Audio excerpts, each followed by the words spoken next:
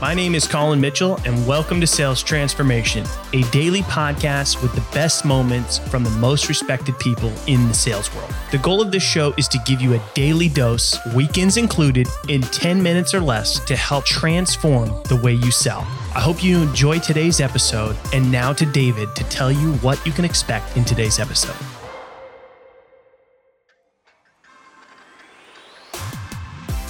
Come on, man, let me change your mind. Colin is back with Carol, and today they'll be discussing mindset. Colin opens up what should sellers do to be able to change their mindset. Carol gives her insight on this, while Colin adds that every seller must find a reason to change their behavior. Because if it's not based on anything, no change is gonna happen. Find out more in this latest episode of Sales Transformation.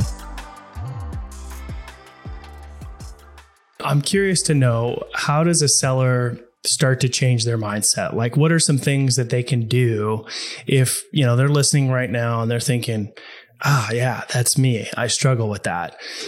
How do I start to make it not all about me?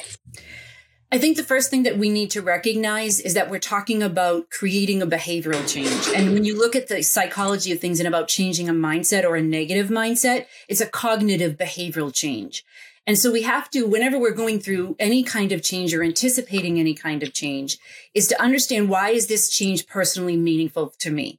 Because change is hard and it's going to wear you down. There's going to be times where you feel like you're beating your head against the wall, where you've hit a plateau and you can't go any further without some kind of a personally meaningful goal that's going to put your feet on the floor, that's going to put a fire in your belly, that you can stoke on a daily basis to push you forward to making these changes.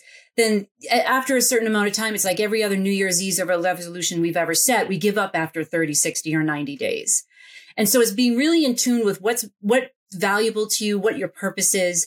And I don't say that in the sense of you need to go on this deep dive personal inner retreat. It's something that you need to at least recognize, acknowledge, write it down, and then let it evolve from there. It's a journey, but know on the journey the destination that you want to get to and why it's important to you.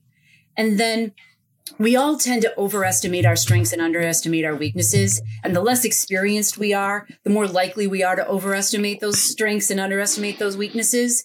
And so having objective feedback from ourselves, I use objective data from sales professionals when I'm working with my clients, but it allows us to really get a self-awareness and an objective look at, how do these hidden mindsets and ways that we think impact us in our behaviors and our abilities? I have a game that I play with sellers where we call it the questions and periods game, where you answer every question with another question.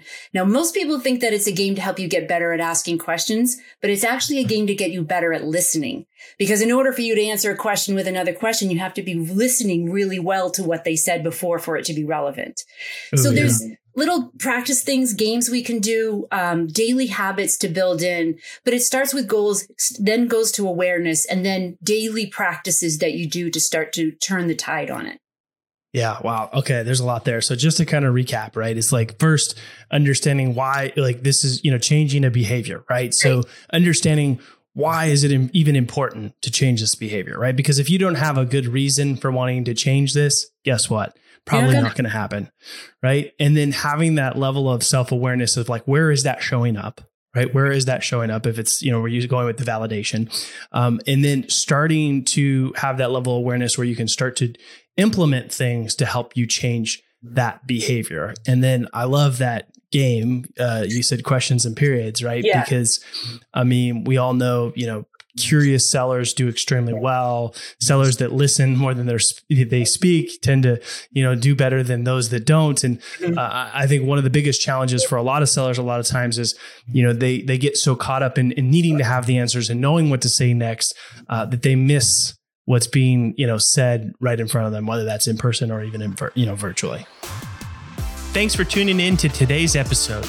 If you're enjoying the show, drop us a review on your favorite podcast platform. And we hope that you'll tune in again tomorrow, as we are here for you every day, weekends included, to help you transform the way you sell.